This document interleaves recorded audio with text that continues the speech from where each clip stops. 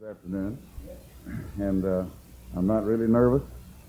I would be, I suppose, if I wasn't among friends, but I feel like I'm among friends. And I've seen some of you under pressure at different times, and I don't know why we feel pressure, except that we have a great work to be done, and we don't like to have an opportunity like this get by without getting the most out of it. Amen. I might read one scripture and then you can start timing me. That's the way people do, you know. They really don't start till you read a verse. And I'll have a few things to say before we begin. This will be in the book of Romans. This is not my text. It's part of my text. It is part of it. Amen. Romans 4:1. What shall we say then that Abraham our father, as pertaining to the flesh, hath found? For if Abraham were justified by works, he hath whereof to glory, but not before God. For what saith the Scripture? Abraham believed God, and it was counted unto him for righteousness. Now to him that worketh is the reward not reckoned of grace, but of debt. But to him that worketh not, but believeth on him that justifieth the ungodly, his faith is counted for righteousness. His faith is counted for righteousness. Amen. Some of us really like that, some of us don't. But we'll be talking about it as we go. May the Lord bless you. Amen. You'd be seated. I appreciate Brother McDaniel invited me back again. And it's always a thrill to come here. So different than our country. Amen. Can you hear me out there? Am I coming across all right? Can you hear me? Okay. I mean, nobody said anything. I thought you couldn't hear me even when I said that.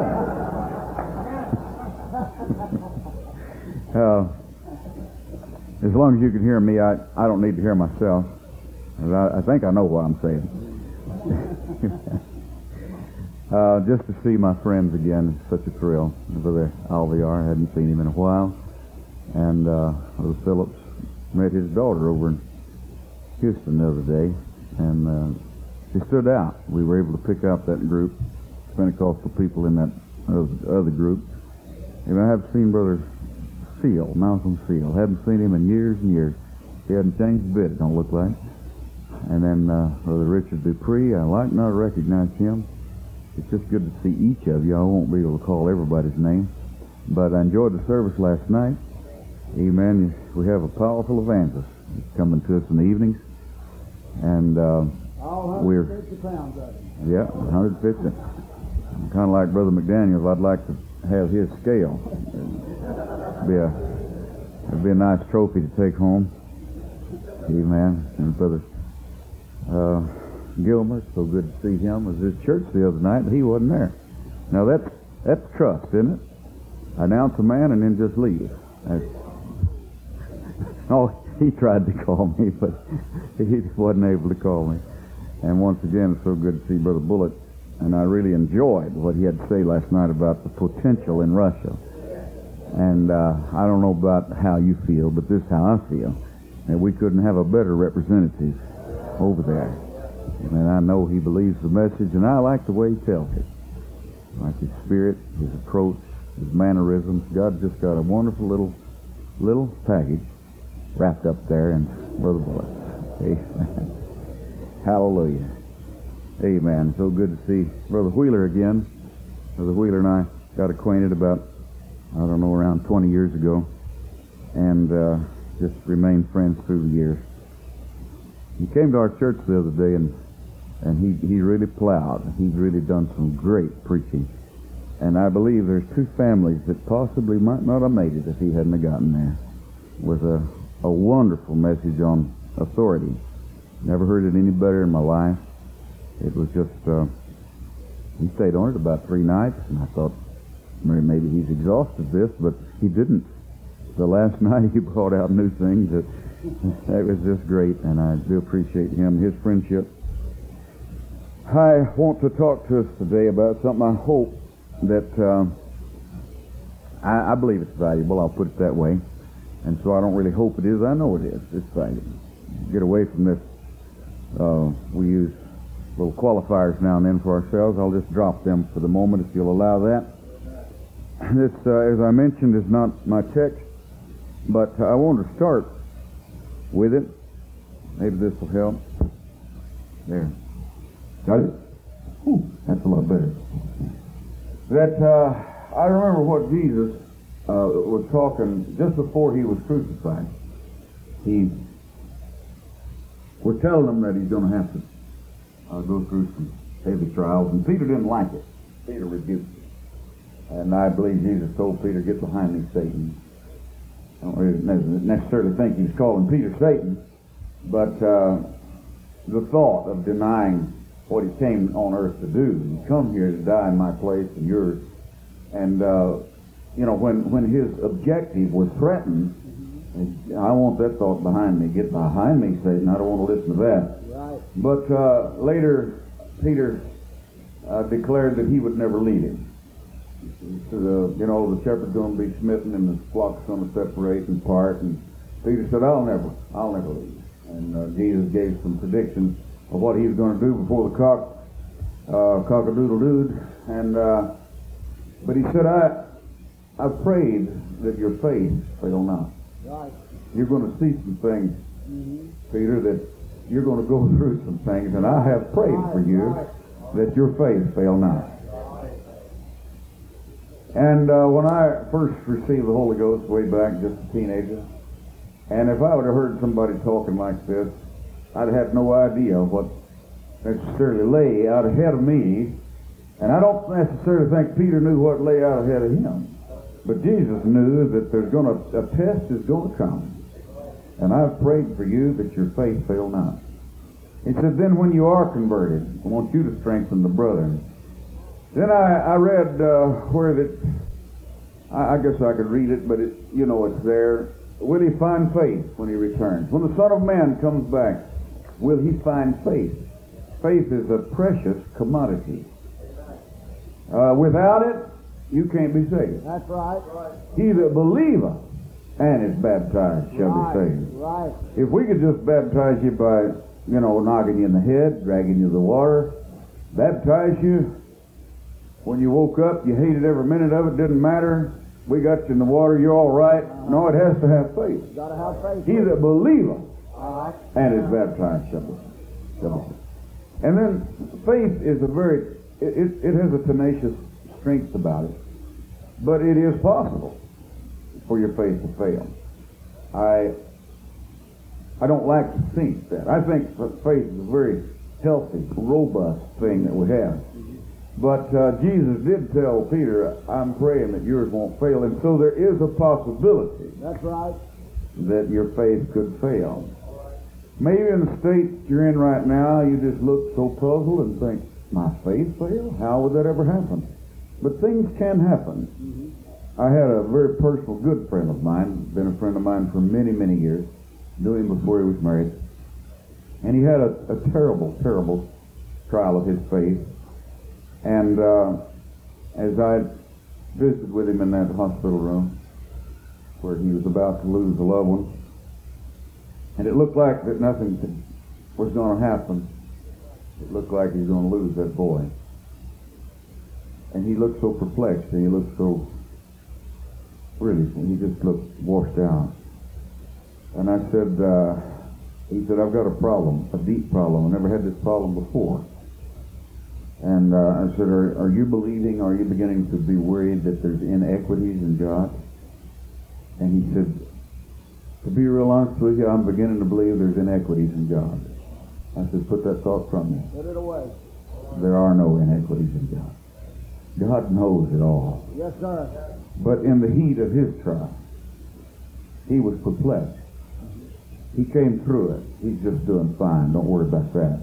But you never know what you're going to go through. That's Jesus right. said, I pray that your faith fail not. And then we read here in Romans, 4th chapter, what can we say about Abraham that he's found that's so great? And I look, and in my mind's eyes I see it, that God was looking on earth. He was searching. Now, he wasn't looking for somebody 6'8", broad-shouldered, intelligent, wise, rich, capability, handsome. He could have found all that, I suppose, he wanted. I imagine there's a few fellows like that. I don't know. I've never seen a handsome man, really. Aren't you glad about that? But I've seen some that look a little better than others. Maybe some look worse than others. But God wasn't looking for commonness. He wasn't looking for brilliance. He wasn't looking for those things. And you already know.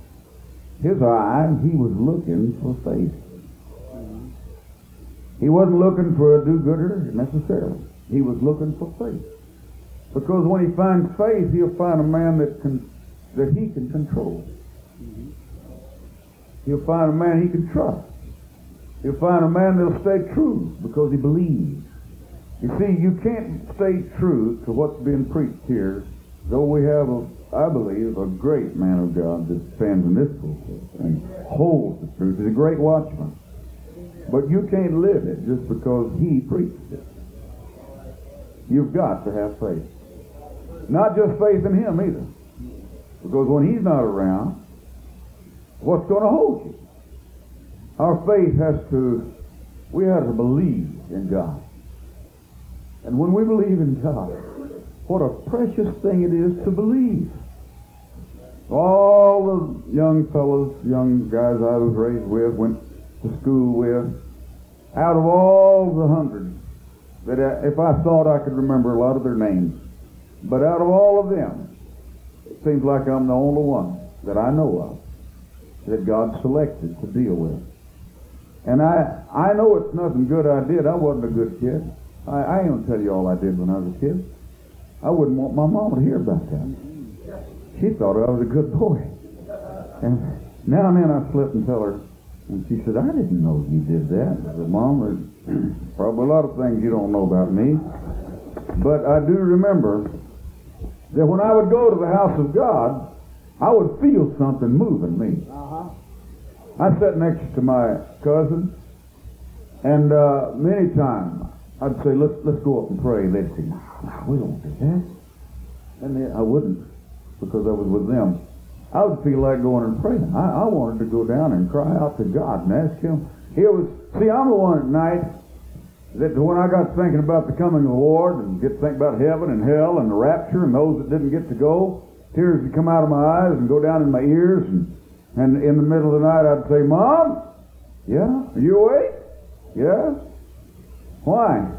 Oh, just want to know if you're awake. Why? I'm in here scared to death. I didn't tell her that. I said, then a little bit I'd say, I've done this lots of times. Mom, do I have to go to church to get the Holy Ghost? She said, well, no, you can get it at home or anywhere for that matter, but church is the best place to go get it. Why? Oh, I don't know. I just wondered. And then, oh God, don't let me die, Jesus. Oh God, I want to make it. Why? 9, 10 years old. Why did I have faith? I just believed what they told me. I don't know why. My pastor, I was just a kid. He wasn't really my pastor at that time. I just go to church and hear him. Big old heavy Texan, losing his hair, told it like it was, and I believed it. I believe there was a God somewhere, and I believe that he's coming back to the earth. I believe that when they said you must be born again, I believe you had to do that because they read it out of the Bible. And my mama told me that. She said, oh yeah, you'll have to have the Holy Ghost and you'll have to be baptized to be saved. And here I am, just a little boy. And I believed it. Others heard it and didn't believe it. I don't know. Who do I credit this to? The Bible said faith cometh by hearing, hearing by the Word of God. I have to give credit to those that took time to tell me. Those that wasn't afraid to stand in the pulpit and preach it. It fell on the ears of a child, but I'm telling you, children remember what they hear. And it does move them when they hear things concerning God and eternity. I hear preachers say things that would just scare me to death. I say, one man got up and he said, real country, I want to try to describe eternity. He said, if the earth was a steel ball like a ball bearing, and a canary made a round trip between here and the sun, and it took him 1,000 years, whatever it was. And when he got to this earth, he landed on it and wet his beak on this steel ball. When that canary wears that steel ball down to nothing, eternity just begun. And in my mind, I said, that'll never happen. I mean, a canary wiping his beak on a ball bearing the size of this earth, and he's going to wear that out, and I'm going to be in hell all that time? No wonder tears would go down my eyes, and no wonder I'd say, Mom, are you in there? Do I have to go to church to get the Holy Ghost? And at about 13, somehow the faith that got in my heart moved me. And I came to an old altar, got the Holy Ghost the very night I repented. Changed my life. Hallelujah. But I believe that the Lord prayed for Peter, and I believe He's prayed for me, because I've been through things since then, and I'm sure you've been through things. I don't think that my faith has wavered, but I do know that our faith is tried. And when God looked at Abraham, it wasn't anything else that attracted Him to Abraham like his faith. It was his faith. Now, faith's important. I want to take time out. Y'all gave me plenty of time this afternoon. And I'm going to say things I had no idea I was going to say, and that's how preaching is. But if you've got faith, if this is all you can see about faith is getting your healing for a sickness, or a sickness of a loved one, some miracle faith for healing, we love that, and we do have healings, and I'm not putting that down. But we're all going to pass from this world. That's right. And if your faith is contingent upon whether you pray for somebody and they get the healing or not, and if they don't, then you're going to lose out with God. Got a man in our church, we prayed for his wife. His wife was not healed. We buried her. The man never come back to church. His faith was predicated on the wrong thing. And he'd been hearing me preach for years. Said he still believes, but he don't believe enough to come to the house of God, so he don't believe enough. I'm praying that his faith will revive. Oh, yes, sir. Hallelujah. And so it's not just pitch a tent, get some loudspeakers, praying for the sick. That's faith, all right. That's good faith. Trinitarians claim that. Charismatics claim that. I'm talking about the overall faith in the name of our God. Hallelujah. Faith in what He did at Calvary. Faith that He didn't fail in His project. When He came to this earth, He did not fail. He accomplished what He come to do. Right. He made it possible that I can be saved. He made it possible that my sins can be washed away. Oh, hallelujah. I got faith in that. I have faith in Jesus' name baptism. I have faith in the fact that I received the Holy Ghost and spoke with other tongues. And I know that it was real. Hallelujah. Right. Somebody said if you didn't know when you got it, you wouldn't know when you lost it. That's right. And I know I got something that was so different. So different. I was only 13, but I know it was different than anything I'd ever experienced before. And then I didn't just experience it that one time. Okay? I still experience it. I still get cold chills. My hair stands on end. I still feel like screaming sometimes, hallelujah.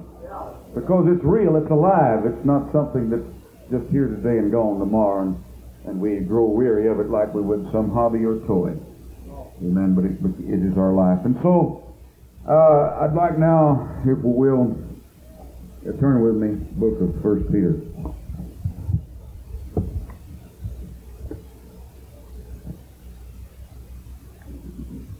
First chapter, and we'll start reading about the 3rd verse. Blessed be the God and Father of our Lord Jesus Christ, which according to His abundant mercy hath begotten us again unto a lively hope by the resurrection of Jesus Christ from the dead. It's a lively hope.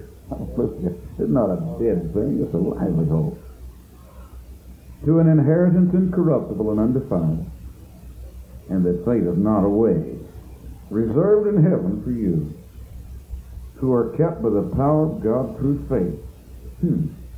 We're kept by the power of God through faith unto salvation, ready to be revealed in the last time, wherein ye greatly rejoice. So now for a season, if need be, ye are in heaviness through manifold temptations. Manifold means many temptations. That's verse 7.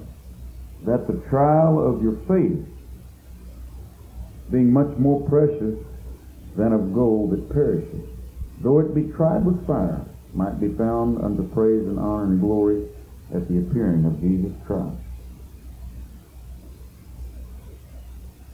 I don't think that I would be wrong to say that the trial of your faith is precious. The trial of your faith is precious. And this puts the emphasis on trial. Yes. I think that we would all be a little more correct if we would focus more on the faith. That your faith is precious. If the trial of it killed it, then the trial wasn't so good. But the faith is what he's going to be looking for. Will he find faith when he returns? Your faith is imperative for your survival. You quit believing, you can't continue. You will quit. You may hold, as it were, a show for society. But if your faith dies, you're dead. You come to church, you may dance and you may shout just to please somebody, but you don't feel it. You see, what we have is real. It's not just put on. No. And if your faith is dead, you got nothing to shout about. You got nothing to be happy about. I'm talking about a dead faith. It's like, you're dead. When it comes to the Word of God, it don't thrill you. We're talking about heaven, it don't thrill you. Talk about hell, it don't scare you. Because you don't believe no more. That's right. Faith is dead. But the trial of your faith is precious in that it reveals your faith. But your faith is the imperative thing. That is the commodity that you must have. Guard it with everything within you that your faith fail not. If you start feeling weak in your faith, and I'm talking about if you haven't had this come to you, if Satan hadn't talked to you, he's going to be knocking on your door. Right. And he will even question you as to whether there's a God or not. Right. I mean, you've been shouting and speaking in tongues, and as it were, standing on your head speaking in tongues, and Satan will still talk to you about, is there really a... Did these things really happen? Is this is this mass hysteria?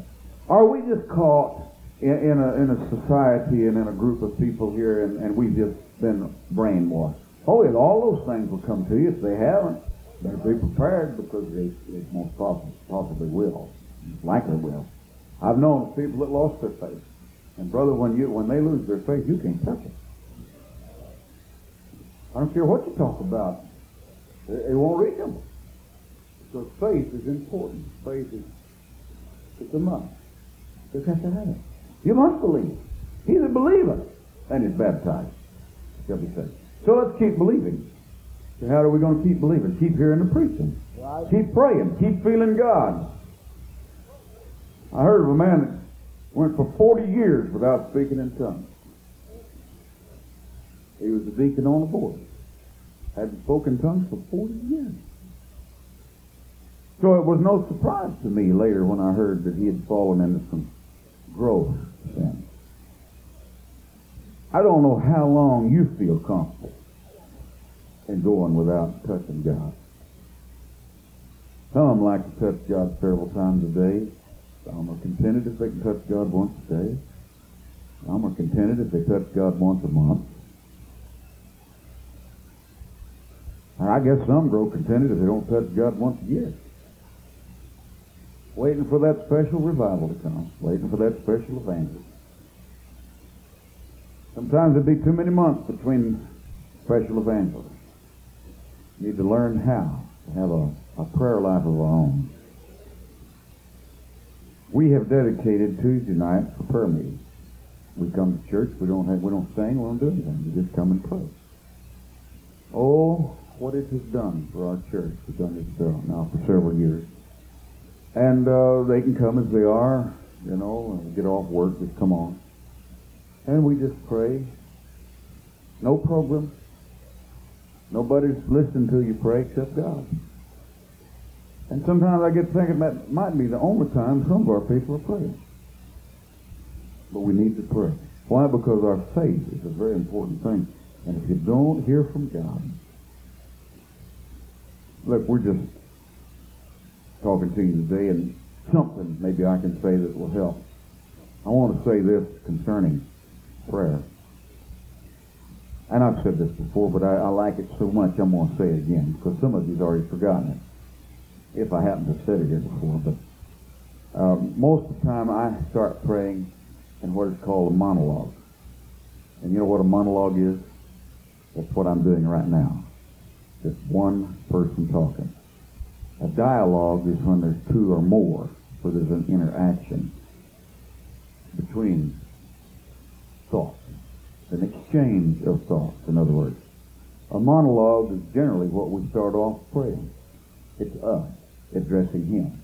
Oh God, Lord Jesus, however you want to approach Him. I think a good way is to praise Him and forget your problems for just a little while and just follow His example when He said, Our Father which art in heaven, hallowed be thy name. Forget our problems and forget our needs just long enough to give Him some glory. And the atmosphere will change right then. And then we get into our needs and our requests. And I tell you when it really gets rich. And if you're sitting around someone, maybe you're listening to them pray, not eavesdropping or anything like that, but geez, we hear people pray. And as long as they're screaming at God, that's the monologue. Oh God, He, one thing right after another. But have you ever, in your own experience, slowed down and then you hear yourself saying, Yes, Jesus, yes, Lord. Oh, yes, Lord, yes, yes, Lord. Thank you, Jesus. Thank you, Jesus. We're not requesting anymore. What we're doing is hearing Him. And He's telling you some things. And when you get into that area of prayer, your faith's being built. When you can hear His voice, you can slow down enough with all your screaming at God and all your demands and requests. And, oh God, sometimes we're praying for the benefit of our neighbor. We want to make sure that they know we know how to scream at God. Just, I like Tuesday night, for one reason, it's nobody's paying attention to anybody else. We're there to touch God on our own. There's such an inclination for us to want to respond to others and pray for the benefit of their ears. I hear it on the radio every now and then, and these radio preachers will pray. And, brother, they're not praying, they're talking to the radio audience. They're not talking to God.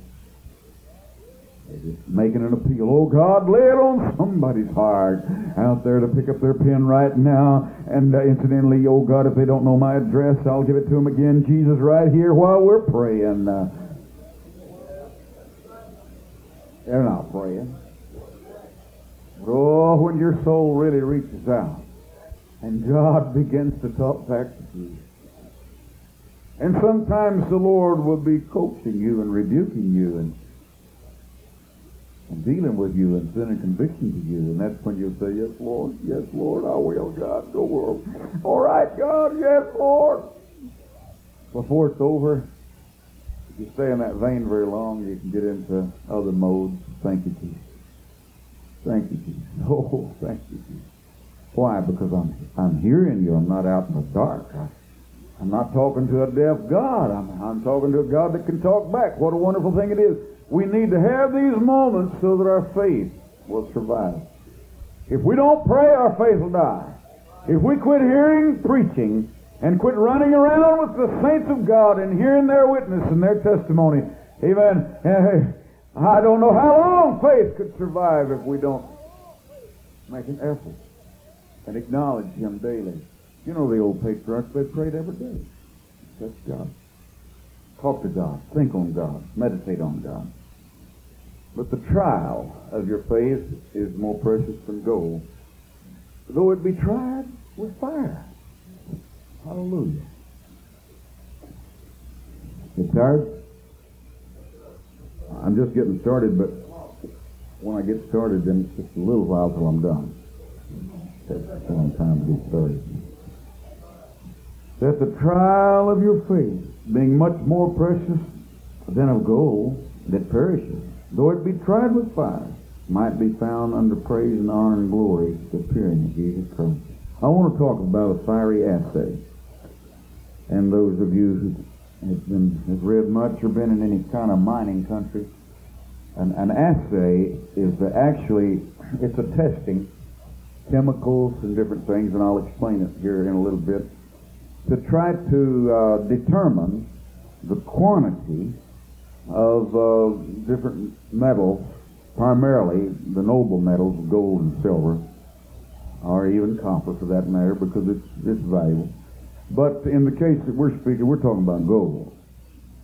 And an assay is, they use chemicals, they use scales, and we'll talk about it a little bit, but I want to talk about the fiery assay. It can't be done without some heat. You've got to have some heat. And don't know what to introduce first. Well, since we were talking about God looking for faith, let's go to a mining field. Nevada's got a lot of mines. There's got hundreds of ghost towns. We don't have cattle, and we don't have agriculture, and we don't have oil, and we don't have, but we've got some ghost towns. How do you like that?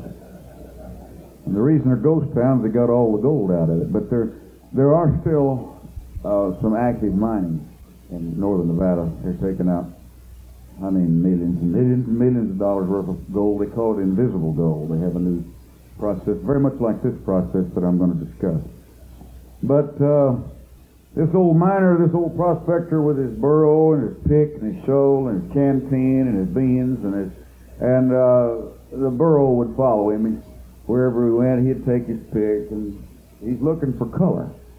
Finally, he finds a place and decides to camp there a while and do some digging, and this is the way it works. And they start digging into the rock, breaking it, and they get what they think is ore, and they spread it all out. After they work for a few days, and they begin to look, and they hold it up to the light, trying to get the reflection. If that didn't suit them, but it had something, they laid over here, and they go through and they just keep looking and looking, and finally they find several. They get them all over here and they set them, and they go through and they pick the best one, the one that's got more promise than anything else. And to town they go, and they go to the assayer's office. You open? Yeah. Well, I just staked a claim out here, and I got tons and tons and tons of this, and I want to know how much is this worth per ton. And the man that's doing the assay, he's been schooled, he has equipment. The first thing he does is get the man's name and location of the claim and such. Then he takes a hammer and he'll break that little piece of ore. It may not be as big as your thumb, but he'll break that up. And then I'll go back to this after I talk about something else. A stamp mine. When they first started doing the reducing the ore, breaking it up in Washoe up in Virginia in the great Comstock lode, they didn't have equipment, and they would take oxen, and they would spread the ore out, and they would run the oxen over it, and they'd drag heavy rollers and things. And it pretty quickly would chip the oxen's hooves off, and they'd have to put shoes on them. And it was a long process. Finally, somebody figured out a stamp mill. This is all ancient stuff, but it worked. And what a stamp mill was, is it had a cam, kind of like a crankshaft, and as it turned by steam or water wheel or donkeys or something, this thing would be driven, the wheel would turn and the cam would turn, and it would lift heavy rods about as big as your ankle, and they were fairly long. They weighed about 600 pounds apiece. They'd lift them and then drop them, and lift them and drop them. There's about 6 in a row, and it would just sound like a thrashing machine. As these rods were like just a hammering and reducing the ore. Well, after they They would take the ore and take a sledgehammer and break it up where they could get it under the hammers, and they were called batteries. And as this would be reduced, it would come to kind of like just a powder. It would pound it into a powder. Water was added, and then this would turn into a monkey mud. This mud would go to a pan, and then there would be another pan and another pan, as this ore would be reduced to just mush and like mud. It would go through streams. But present in the mud was a mercury, or what we call quicksilver. This is a metal that's liquid. And the reason they use mercury or quicksilver is because it has an affinity. This is what an affinity is. It attracts like a magnet. Gold and quicksilver have an affinity like two magnets that pull towards one another. An affinity. It's like Freon has an affinity to oil. And in your air conditioning system, that's both a blessing and a curse. That the Freon will trap the oil right out of your system, and you'll burn your rods out if you don't have some way to get the oil back in. But it has an affinity. It attracts. There's one air conditioning system called lithium bromide. Because it has an affinity toward Freon, it sucks it so much it causes evaporation, you get cooling. And so we're familiar with the word affinity. I have an affinity for my wife, and I hope she keeps one for me. But quicksilver has an affinity for gold, and gold has that for it. And so in the bottom of this mud, they'd pour quicksilver. And then they had paddles that would churn it up, keep it churning, making it possible for the gold to come in contact with the quicksilver. And but it wouldn't attract it if the gold was coated with copper or tin or zinc. It wouldn't stick. So they would add salt and sulfate of copper to cleanse the gold from the less noble metals, to clean it up. Then when it got close to the quicksilver, it just went together all in one. And what would happen is that every now and then a man that would be watching it reach down and feel the quicksilver, see if it's right consistency. If it wasn't right, he'd shake in some salt. If it wasn't right, he'd shake in some sulfate of copper, getting it all just right. And then forever, he was forever taking a buckskin bag that had mercury in it, had little holes, and like a salt shaker, he'd make a fine mist of quicksilver all over the mud. And as the quicksilver hit the mud, it would start slowly down through the mud, and on its way down, it would be gathering up the gold, and it would settle to the bottom. And so the more it went, it would rain the quicksilver down, rain it down, and then the gold would be attracted to it. When the day was over, all the mud would be washed off the top, and in the bottom would be nothing but quicksilver, silver, and gold. And have a consistency that they could roll it up like snowballs. And they would put it in the fire. And what did the fire do? First thing the fire did is all the mercury would evaporate. And it would leave nothing behind but gold and silver. The mercury would evaporate, and then it would go through a pipe, and it would be cooled, it would condense, and it would be pure mercury again, to be used again, and again, and again, and again, and again. Never wore out. It was precious stuff, and they didn't want to lose that mercury or that quicksilver. And then we wound up with a ball about the size of a man's head in this particular mill every day. It would be a solid, and it would look like silver, but about 30% of it would be gold. They would melt that into a block, a brick, later to be processed. And off the corner of that brick, they'd take a chisel and cut a little corner. And that corner went to the assay. And the assayer would take his hammer and beat that down and make it look like a little sheet of paper. And then he would roll that up with a little sheet of lead, the two of them together.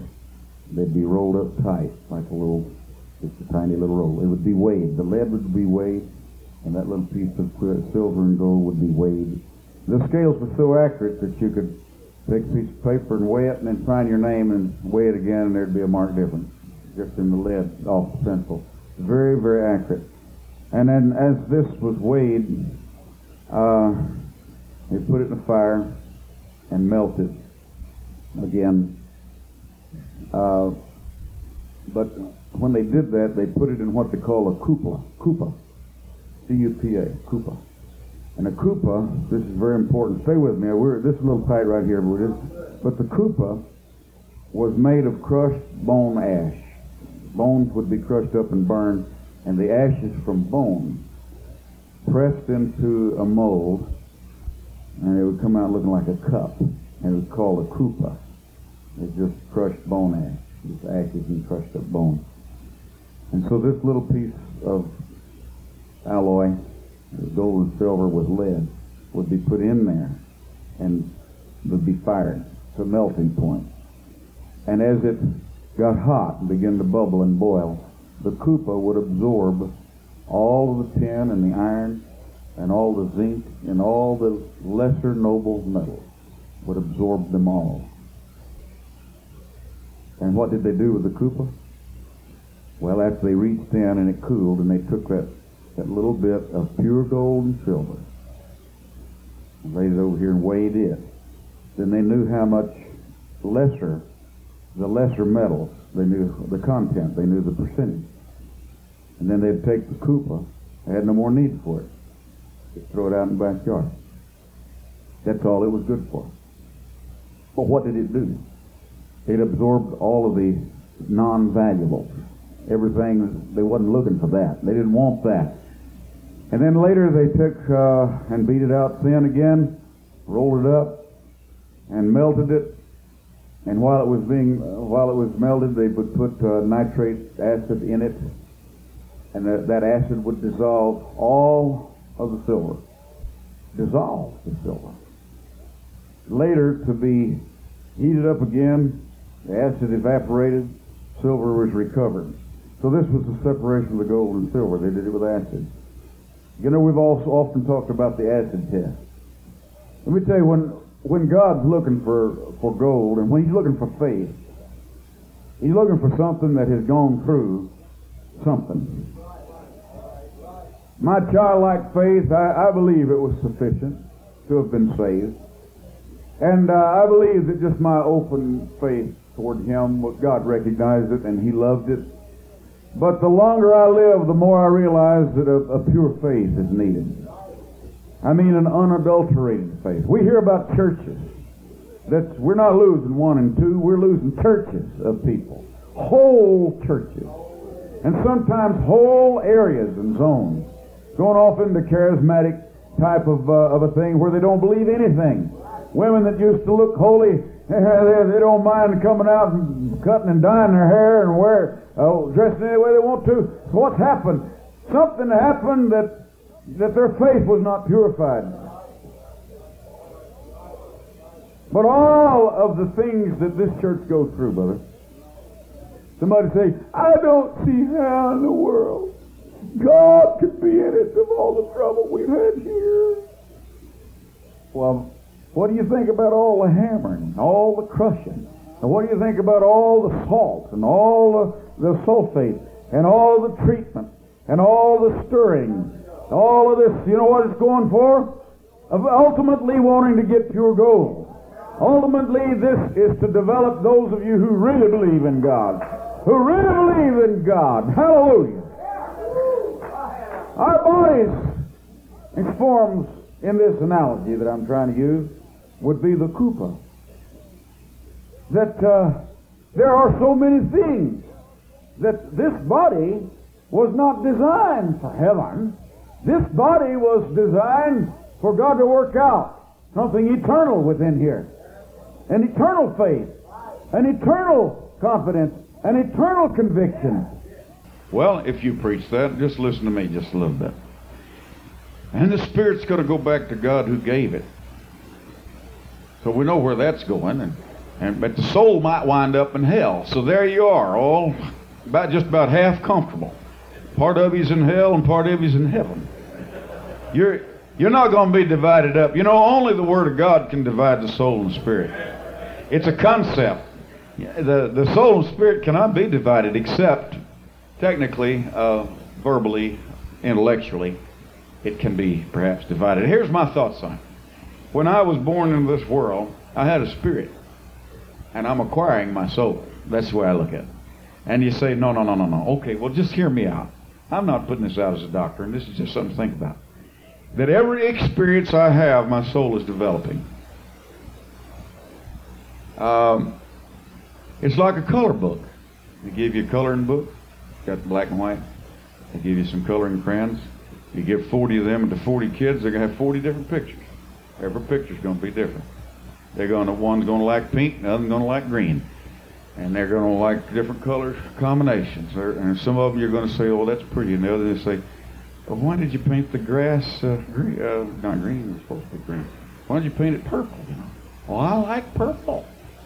You painted the grass purple. And so we go through life, that all of my experiences, Brother Conley, has created a different soul, sort of, than yours. Similar, but a little different. We've had different experiences, Brother Wheeler. We've all colored our book a little different. And that, whatever I've colored it, that's what's going to live forever. That's what the Koopa is developing. Now, if you want to fuss with me over that, we'll do that later. But right now, I want to talk about what your Koopa is producing. God wants us to have a faith developed in our experiences. And if this body is for nothing else, I believe that this body was created, that we came into this world as a temple. You're worried about this body. This body's going to have to be changed. It's not fit for heaven. It's going back to the dust. But while we were here, the soul that was developed. So you had a soul all along. Okay, I won't fuss with you. We had a soul and a spirit all along. But the way that soul developed, will you give me that?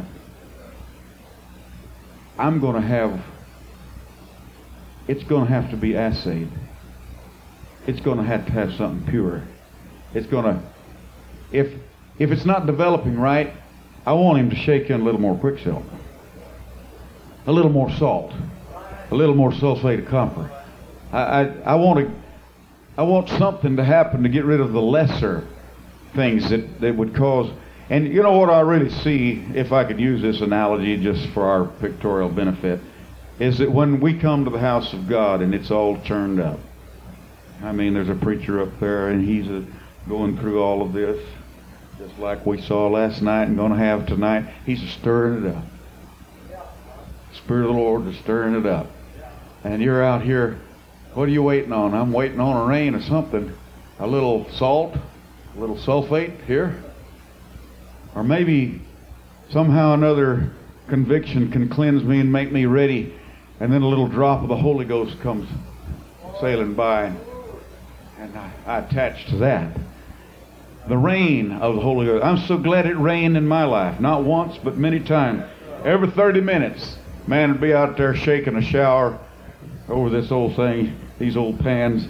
He'd shake another shower of quicksilver. Why? So that faith can be extracted from these moments that we have together. You mentioned something to me a while ago. The lady took off work to be here. And I thought, what I'm going to teach won't be near as beneficial to her as an evangelistic service like tonight, where everything. And Brother Townley said, just the atmosphere. Just the atmosphere of God. Yeah, when the Holy Ghost begins to fall, it has an affinity. If there's any faith there, if there's any hope there, when you see genuine worship and when you see real response, and when you feel the response of the Holy Ghost, oh, now and then a little salt comes by and it'll burn your eyes, and now and then a little sulfate of sulfur, whatever that is. Brother Wheeler would know a little more. He went to chemistry class. It's got some strong power to it. Anyhow, what it'll do is it'll dissolve copper and tin. and separate it and cleanse this pure thing. I don't know what happens in the world, but we hear so much garbage that as children we believe. And then somebody says, you don't believe that. And they just coat your faith with a bunch of garbage. You go to college, what little faith is there, they will try to nullify it. Talking about Darwinism and we came from monkeys and apes and confusion. You come to the house of God and the Holy Ghost is reigning. And the Word of God is reigning. And it washes our minds. And it helps us to see clear. And we can look into the crystal clear Word of God. And we can see, yes, there is a Savior. Yes, we were contaminated with sin. But yes, there is a sacrifice. There is a washing. There is a cleansing. There is a hope. Rain it on us, Lord. Wash our eyes. Wash us. Cleanse us from all of the ungodly things that we'll hear during the day. Some of the things we read. Yeah, I know some of the things I read even concerning this process. Mark Twain, Samuel Clemens. He's an atheist. You listen to him, and he'd try to convince you there's no God. I'm glad that every time I've ever heard those that tried to convince me there's no God, I'm glad it was like water on a duck's back. But I do know that there are those that are affected. But when they come to the house of God, all of that negativism can be washed away. I have seen it happen. We had one man, met him in a rainstorm. One of our men was witnessing to him, a couple of vacuum cleaner salesmen. And he said, yeah, I'm a vacuum cleaner salesman. He got acquainted with one of our men. And our men said, you need to talk to my pastor. So I met him in a van. Rain was coming down, making so much noise, couldn't hardly hear. And so I talked to him a little bit about oneness of the Godhead and the new birth. And he wasn't buying any of it. His daddy had been a preacher. And invited him to come home with us. This is a long time ago. And my wife had made some wonderful fish stew. I mean, it was good. She had a specialty along that line. And we invited him to dinner with us. And while she was getting it ready, sitting in the living room, and as I began to talk to him about the truth, he said, my whiskers will grow 3 feet through that concrete before I believe what you're saying. Well, come on, have dinner anyway. I invited him. He come to church the next morning, Sunday morning. Now here comes a man that's planning on his whiskers growing through concrete. That Sunday morning, just a common service. There wasn't but about 50 or 60 of us there. The Spirit of the Lord came in. The glory of God was there. And God just began to shake the quicksilver. And I got up and preached. I probably added a little salt, a little sulfate of copper and stuff like that. Wasn't long until he come running down the aisle, tears streaming down. He said, I want this. What converted him? Why? The Holy Ghost. That's what converted you. Hallelujah. When God reached out and touched you and you recognize there is a God and He does take interest in me and I do feel His presence and He is inviting me and I feel the invitation. Oh yeah, I'm glad that it came by me one day and there was an affinity to it. Hallelujah. The Holy Ghost. The faith that was in me and the Holy Ghost connected. I went to an altar.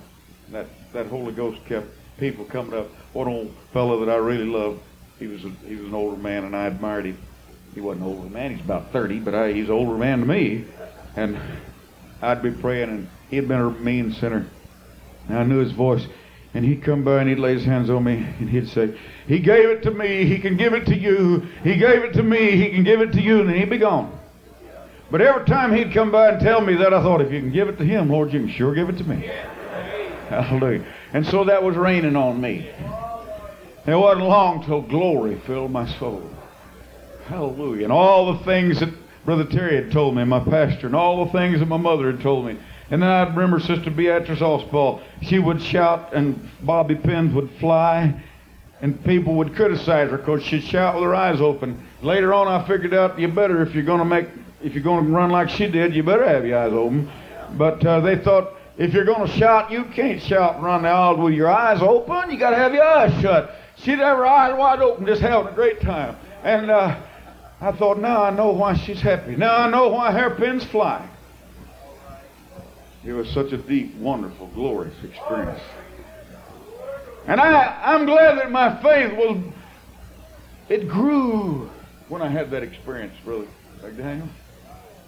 If I believed before or after feeling God like that, I certainly believe more now than I did then. But I look at that journey that I've been on. I don't know how much is out there ahead, but when I look back, wouldn't pay to remember everything, but my faith's still alive today. And I know what's keeping it alive. It's coming to meetings like this. It's seeing you, and it's hearing your testimony, and it's hearing the Word of God, and the Holy Ghost reigning, and hearing the choir sing, and seeing young faces that haven't had many experiences. They really haven't. But they're looking hopefully, and they're being thrilled with what they have. I remember when I was that age. I remember how it was. I remember how I felt. I don't know how I feel now. It'll keep you. It'll hold you. The trial of your faith is precious. Your faith is more precious than gold. And so while we're cooking in these kupas, and while we're being heated up, and all the lesser metals are being, like temper. We was having a little graduation dinner for one of our boys, and their family came and they invited us. And my wife and I was there, and there was about 35 people at this graduation dinner. This family had some charismatic relatives. They had their little ear bobs and had their little feather bobs and all of these little bobs. And I told the one, I said, you really look much, much better than you did the last time I saw you. What's happened? And she said, I got rid of bitterness. And she said, you know what it is to be bitter. And I said, no, I don't think I do. And she took it as a facetious statement. In other words, I'm being facetious. Of course I fought bitterness. I was telling her honestly from the bottom of my heart, no, I don't guess I know what you're talking about, bitterness. And she took it that I was saying, just being facetious about it. But that got burned out of me. Bitterness. Nothing good I did, but the fire will do it. Oh man, the fire will cook it out of you. You can't survive with bitterness. And then anger. It'll get anger. He'll take it out of your life. What will? Why, being around the Holy Ghost and feeling the fire of the Holy Ghost and being around the Spirit of God Almighty. You get to where you don't get angry. Say, not me, bless God, I still got a temper. Well, then you still need, the coop is still going to have to go through something. But one day it will absorb. I don't think you have to be old and gray and stooped and bent and broken and all of that. The Holy Ghost can work these things out in your life.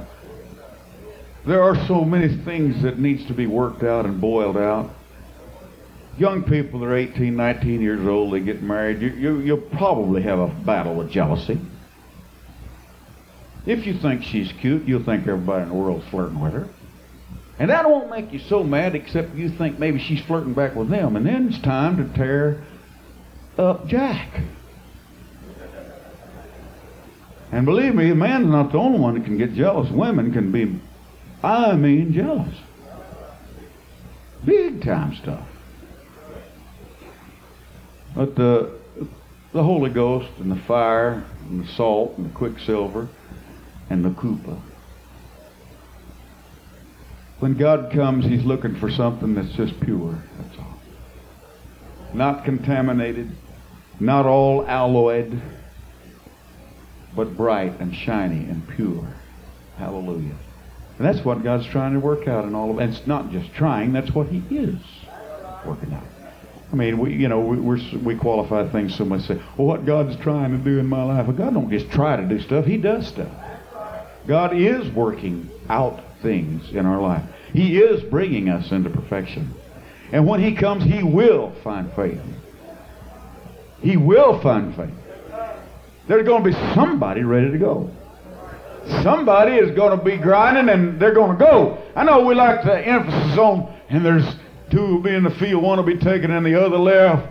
Or you're going to be the one that's left. I want to think about the one that's taken. Hallelujah.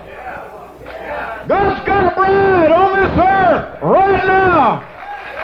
Oh, we're being refined like gold. Don't you ever kid yourself. There's never a day goes by that we're not being tested, that we're not being, as it were, purified and brought into more and more and more and more perfection.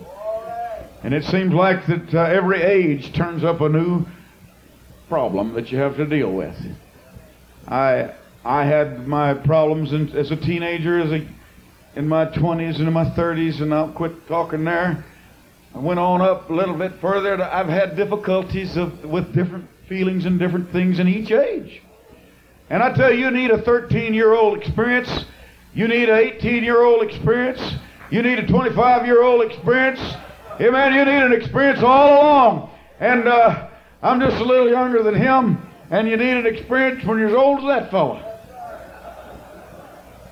Hallelujah. New trials, new things new beasts that you have to wrestle with.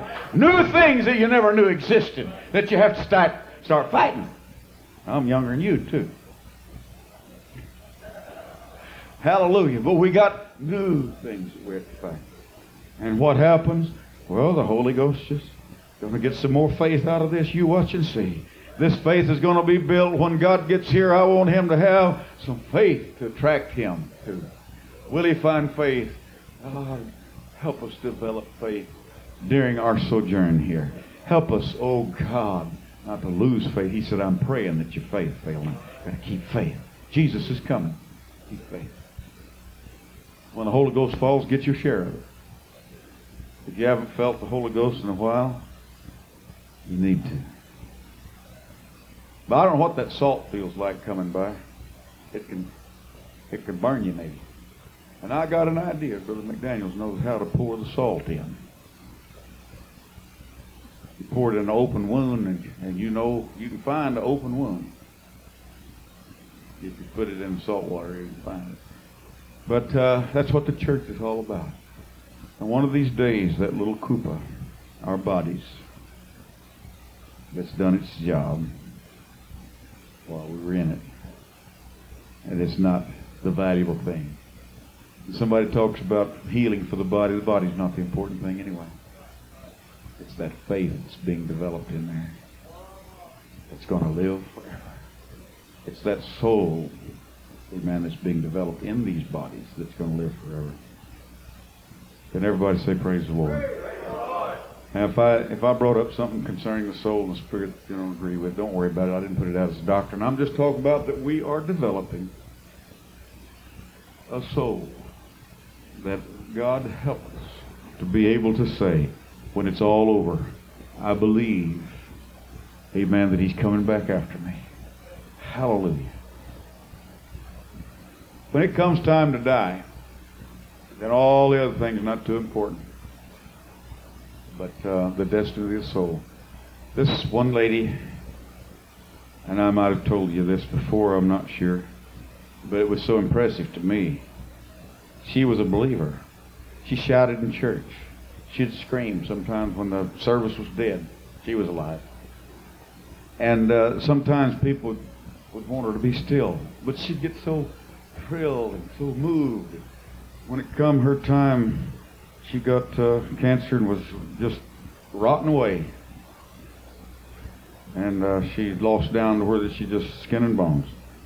And her big blue eyes were just about all you could see when you looked at her face was her eyes. And she called me into her room and she said, Sister Mefford, would you have Brother Mefford come in alone, just him? I want to talk to him.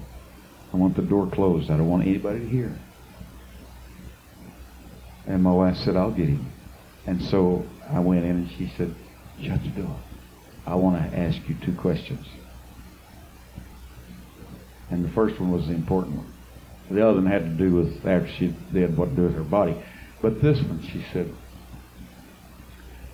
what's it going to be like when it comes? And her eyes looked happy and excited.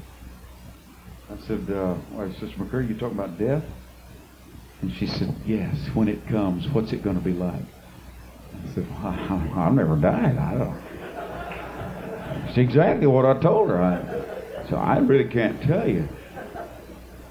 And so I had to tell her something. You know, you got to come up with something because they need something right then. And it seemed like the Lord just told me, I said, Sister McCurdy, have you ever stood in front of one of those mirrors that it looks like a mirror, but if you walk around the other side of it and you look back this way, you can see through it? She said, oh yeah, I've seen those. I said, well, that's what's happening to you right now and me. We're looking at the shiny side of it. We can't see through it. But in a few minutes, you're going to step through it. And then it'll all be clear to you. And her eyes got big. And she said, thank you. Thank you. It's all right now. As far as I know, she died expecting to step through that mirror into glory. That's when faith's important. That's when faith's important. God will help us to hold our faith and keep it right on. Amen. Do with it what you can. Everybody stand. Clap your hands to the glory of God.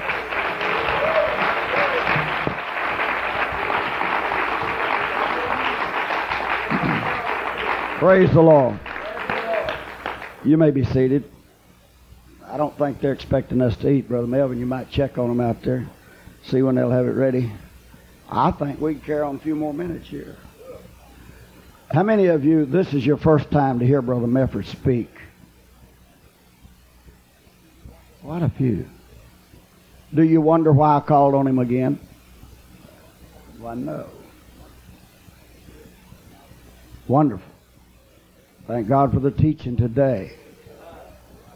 It helped me. Did it help you?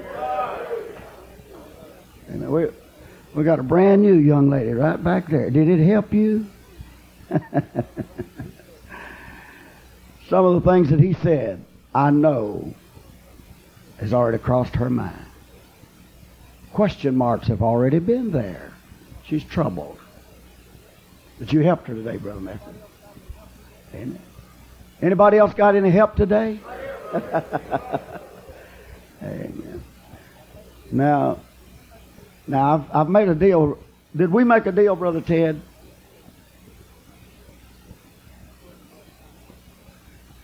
I told him last night, I said, now, Brother Ted, tomorrow night I'm going to make a deal with you. If you'll just sit there with your arms folded and your feet still, don't move, I'll give you $50 at the end of the service. He said, no, sir. No, sir. I don't want your $50. He said, I can't stand still.